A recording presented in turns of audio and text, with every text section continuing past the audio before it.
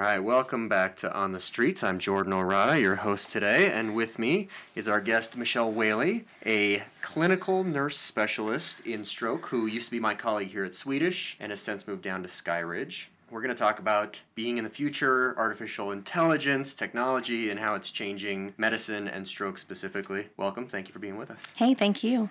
So let's start. What are we talking about today?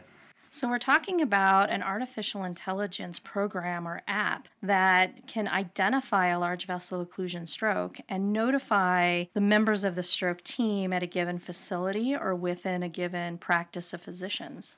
And how new is this? Is this something that you're still learning, that we're just developing, or it's full force? Where are we at? Well, it's definitely in full force. There are a couple of companies out there that have artificial intelligence software. The first one is Rapid. That's a program that some of the Denver area hospitals are using. And then there's Viz.ai, which is the app that we've adopted here in the Health One market, in Denver, where, it not only can identify large vessel occlusions, but there are other apps that are in development, that could be, used to identify an aneurysmal subarachnoid hemorrhage, could be used to identify the size and location of an actual intracerebral hemorrhage, and, can alert teams based on algorithms about specific patients and their locations. And then it also can have a broader reach where other outreach, smaller hospitals that partner with us, we can be on the lookout for those patients as well. And so in the metro area here, we're very fortunate. We have a ton of resources, and you can't throw a rock without hitting a great hospital with great services. It seems like getting earlier recognition for these outreach sites is a huge opportunity. So we know if someone's flying in for maybe a stroke alert, we see that all the time. But now we actually have the imaging. The artificial intelligence has already pinged us and said, hey, we're worried about this site here. Then our interventional radiologist, stroke doc can take a peek at it, confirm it, and be ready for procedure as soon as they hit the door. Is that kind of how we hope this works, or how it works? Yeah, that's how we're seeing it work right now. I'll talk a little bit about outreach first, and then I'll talk about the impact that we really saw at Skyridge. We've been working on our outreach partners with their software, so their PACS system where images are uploaded kind of to a cloud. We're getting those images and putting them through this artificial intelligence app. So I think of a place like Scottsbluff. They're a partner hospital of ours. They were one of our earliest sites that we kind of added to our Viz catalog. And if a patient is in Nebraska, for example, that comes in with a stroke symptoms and gets particular sets of images done, if that patient alarms that there's a large vessel occlusion, that may be before even a neurologist in Denver is aware the patient even is at a hospital in Scottsbluff. So that gives us an opportunity to reach out to, talk with the teams and see what, things might be offered to that particular patient. Interesting. That seems like might make some physicians nervous about job security. Well, that's for another discussion. I suppose the technology can't do a procedure, right? Well, I had a conversation with the CMO at Skyridge about that, and he's a radiologist by trade, and he said, well, that's why I'm a CMO now, because, artificial intelligence is going to be an issue. All kidding aside, he said really, I think for him it was breast cancer detection software. And it wasn't that it made the diagnosis, it just put the patient at the top of the pile to be looked at first. And I think that's a really good way to look at it. Interesting. And so if we're talking about this in relation to EMS, are they going to see an impact from this immediately, or might we see this type of technology bleeding out onto the ambulance, having a paramedic with this in their pocket at some point in the near future? I don't know about it being in the pocket of the EMS provider in the near future, but I think it's within the realm of possibility. I think where the benefit will lie is after the patient arrives to a hospital. So if we use Skyridge, for example, I have a stroke program and I have dedicated specialists at our facility, but then I also work with neurologists, neurointerventionalists that work up here at Swedish, or they might be over at Lutheran. They're spreading their wings also throughout the metro area. So there are times when I may be the person with a neurologist on the telemedicine camera working up a patient, and the neurologist may log off telemedicine, but I still have a patient here with me. If that app alarms that there's a large vessel occlusion, I know that suddenly all eyes are back on my patient. And what we saw at Skyridge was once Viz was installed, we dropped our door-to-groin puncture times or door-to-procedure times by 24 minutes on average, which is a huge decrease in time. It's hard work to shave off minutes.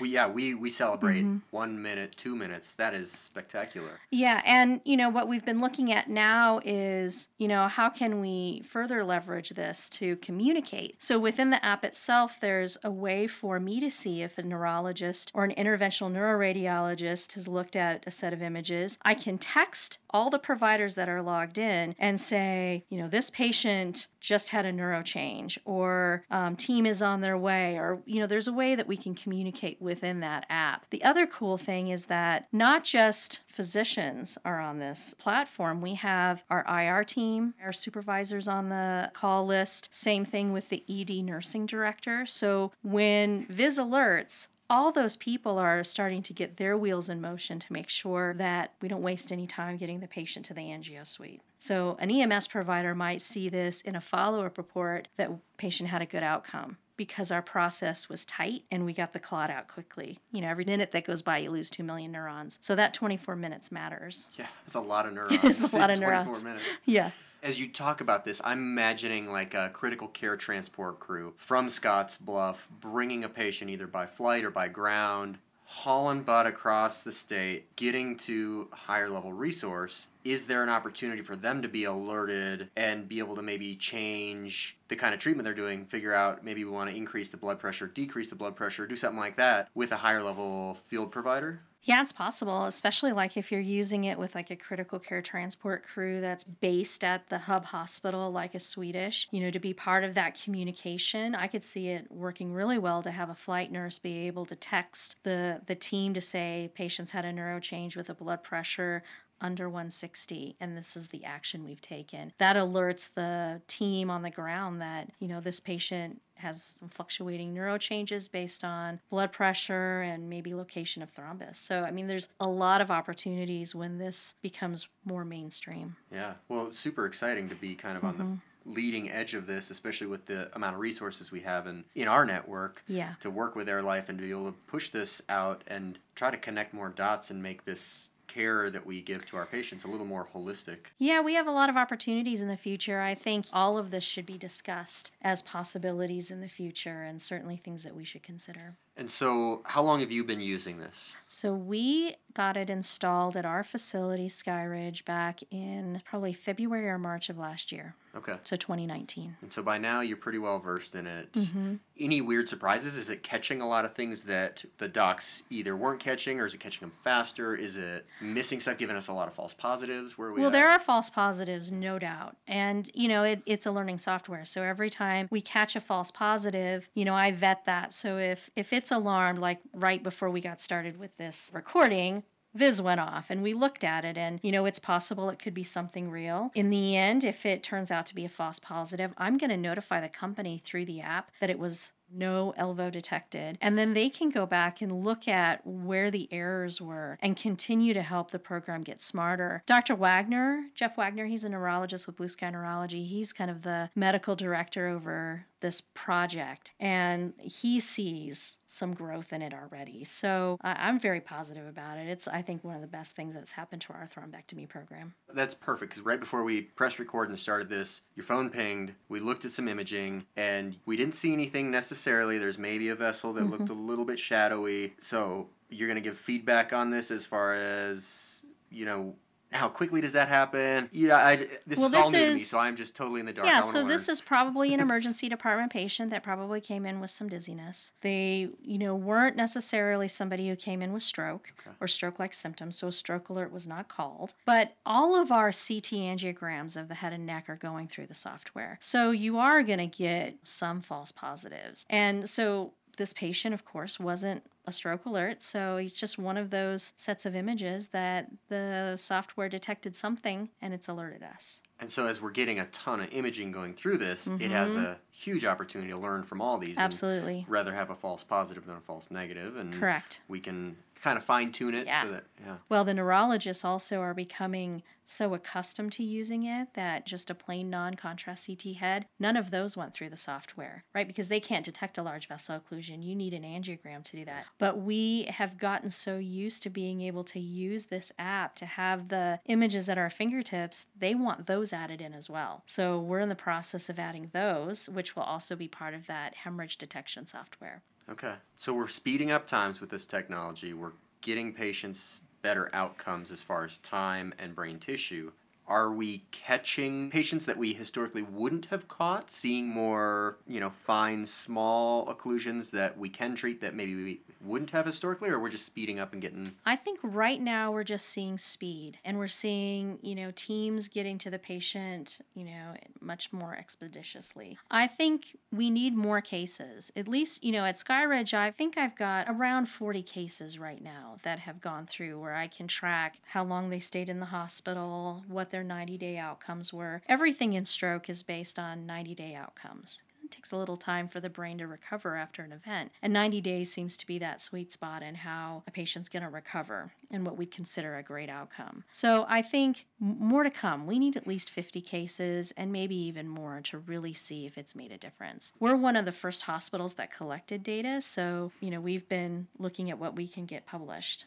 And is this being used broadly across our network here locally, or is it mostly just focused where you are, since you're kind of the key master of this device and technology? No, we've got it at all of the Health One hospitals in Denver. So that's number one. It's within all of our hospitals as well as the Wesley Telemedicine Network in Kansas. And then from there, there are additional Health One hospitals that are partner hospitals from a telemedicine standpoint in a 7-state region that are using it. And then we're also hearing of hospital systems in Texas and Illinois as other systems come on board. And our neurologists may be covering those areas. Viz is also being, installed in those places. So we are too. seeing this really popping up across the country. Mm-hmm. And even if it's not this specific program, there are multiples, and all of this is very much becoming our reality. Yeah, there's nothing worse than knowing that a patient had a large vessel occlusion at an outside hospital with very little resources that maybe sat for an extra hour that didn't need to because they didn't have access to expertise to be able to read these images. Whereas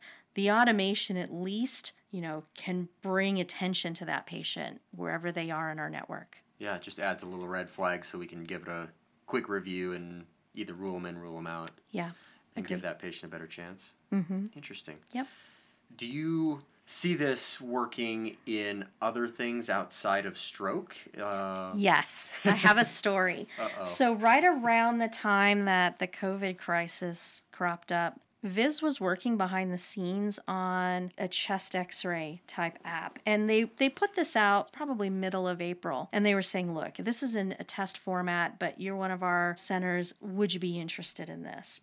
Give it to you, right? And we couldn't get ourselves together enough to use it. But as hospitals are figuring all of this out, how do we manage COVID patients, to be able to also have access to chest x-rays quickly, to have an app that might detect that COVID appearance in an image or in a CT of the chest. That's, I think, something that could be really helpful to us during these next few waves of COVID. So that's an opportunity. If you're a listener in a hotbed area, you may want to reach out to Viz to see if their chest x-ray software is something that could help your facility. And I think that's the most exciting thing about medicine and technology. And I learn something new every day, and I'm astounded at how old-fashioned I feel all the time, because the world is just moving so much faster than I am. But we're seeing, so many changes in all the kinds of care, and I think this would be applicable to trauma, to, a ton of different stuff, especially anywhere you're using any interventional radiology, which is a lot of different types of patients.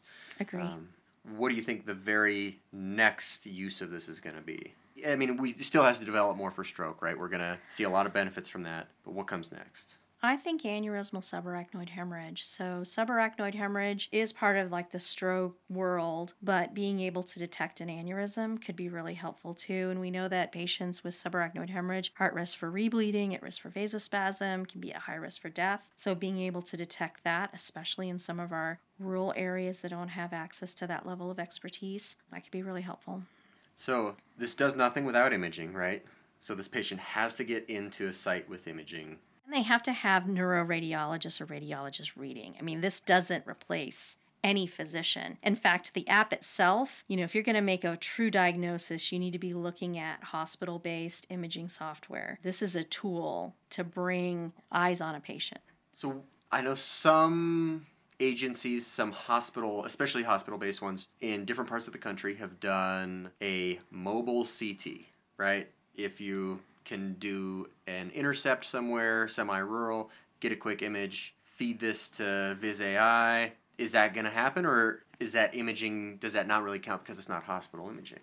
Oh, it could count. Some of the mobile stroke units have better CT scanners than others. I think the one that I'm aware of that has probably the best grade CT scanner out there from a mobile stroke unit is in Memphis. I think they're attached to the University of Tennessee, Memphis. And they can do CAT scan angiograms in the rig. So it's possible if they, those CT scans are being beamed to the cloud. So if you can beam to the cloud, you can beam to a technology like Viz or like Rapid. Yeah, this is just so fascinating. I think it's so cool to see new technology, not only in the hospital, but to see it bleeding out and see what potential it has to change the face of pre-hospital medicine, because we've been working in a very similar way for many, many decades. And really in the last decade, I think we've really branched out with everybody having a smartphone in their pocket and all of the technology that goes into that. A lot of opportunity, and seeing it trickle down is really exciting, and having it make positive impacts for patients. Think about how, if, let's say this mobile stroke unit that's in Tennessee actually has the ability to do this. Think about how quickly a patient could get to thrombectomy, because that mobile stroke unit, they're starting IV alteplase TPA in the rig. They've got an EMS provider, they've got advanced practice nurses on the rig. They call it Command Central. They talk to the neurologist at the main hospital who gives them guidance, but it's the APN paramedic team that's making decisions about this patient. And they all work together. So the CT technologist and the medic might be assisting with the mixing of TPA after, images are done. It's an all hands on deck type, treatment group. So just think about if Viz alerted and they were, had the choice of going to 2 or 3 different hospitals, you would go to the place that had thrombectomy because you've got that read so quickly. And the docs there potentially have this technology as well, and it's all theoretical, right? I'm theorizing they have it, but if they did, you could kind of see how it would all play out. And they probably have something like this. It's a pretty progressive area from an interventional neuroradiology standpoint. So how much time do you think that a scenario like that can shave off of versus traditional 911 shows up, does a stroke assessment, thinks, it's a rule-out stroke. We'll call the hospital. We'll get there. You could have scene call to groin puncture under 60 minutes. Whereas right now we're looking at, door of the facility to puncture in 90 minutes or less. Now, comprehensive centers, they've got well-oiled machines. I think about Swedish, right? Their median door-to-skin puncture time is probably anywhere between 32 and 35 minutes. But 75% of their patients come from another hospital. So they have kind of this heads up, right? They're using this technology, patients in the helicopter flying in, team standing there ready. If you're Skyridge, that's an EMS provider has brought the patient to your door, and so that's when your time starts. So if you're that far ahead of the game that a mobile stroke unit has picked you up in, your driveway in metropolitan Houston, and you're fortunate enough to have a mobile stroke unit come pick you up that has this level of CAT scan, and in the future, if they don't already have it, this level of technology, just think about how that's going to shave off time. We're going to be Isn't that out amazing? Of a job so soon. There's going to be nothing it's for us to do. It's going to be Star Trek. I'm always afraid that my phone's always listening to me anyway, because it's so good at advertising things that I was just randomly talking to my wife about. Somehow it knows, and at least we can put this technology to good use now. So thank you so much for explaining what this is to me. I just heard of it recently. I had no idea what it was, and anytime I hear about artificial intelligence, I still think that it's just like a future movie reality, but the sky is the limit. It's actually something that is benefiting patients today. That's cool. Yeah. Any other pearls about this or interesting things for any of our pre-hospital or hospital-based providers? I think the main thing is, COVID has set us back in stroke and cardiac care because patients weren't coming in. I think we all need to get the message out there that, hospitals are safe places to be. You might be out there trying to convince someone that it's okay to come to the hospital. We appreciate the work you're doing there. We can't help people if they don't come in. And so that's the main thing that I really want us to all be focused on is recognition of stroke, number one, getting the patient to a capable hospital, helping the patient understand that it's a safe place to be. And we'll get through this COVID thing together and hopefully continue to treat our stroke patients and our patients who are having heart attacks and appendicitis and all of those things. All the normal stuff you should come to the hospital for. Yes. Please. Yeah. Please. Yeah. If it's an emergency, call 911. I can't tell you how many times in April I sat in an office with no patients and thought, somebody out there is suffering that I can't help. It's a very helpless feeling. Yeah, and all the technology in the world doesn't help that if people Correct. are afraid. Yeah, got to call 911. Yep. Well, thank you so much for your time today, Michelle. We're talking about Viz AI, spectacular new product. We're excited to learn more about it and see it evolve, and sky's the limit, right? Thank you very much.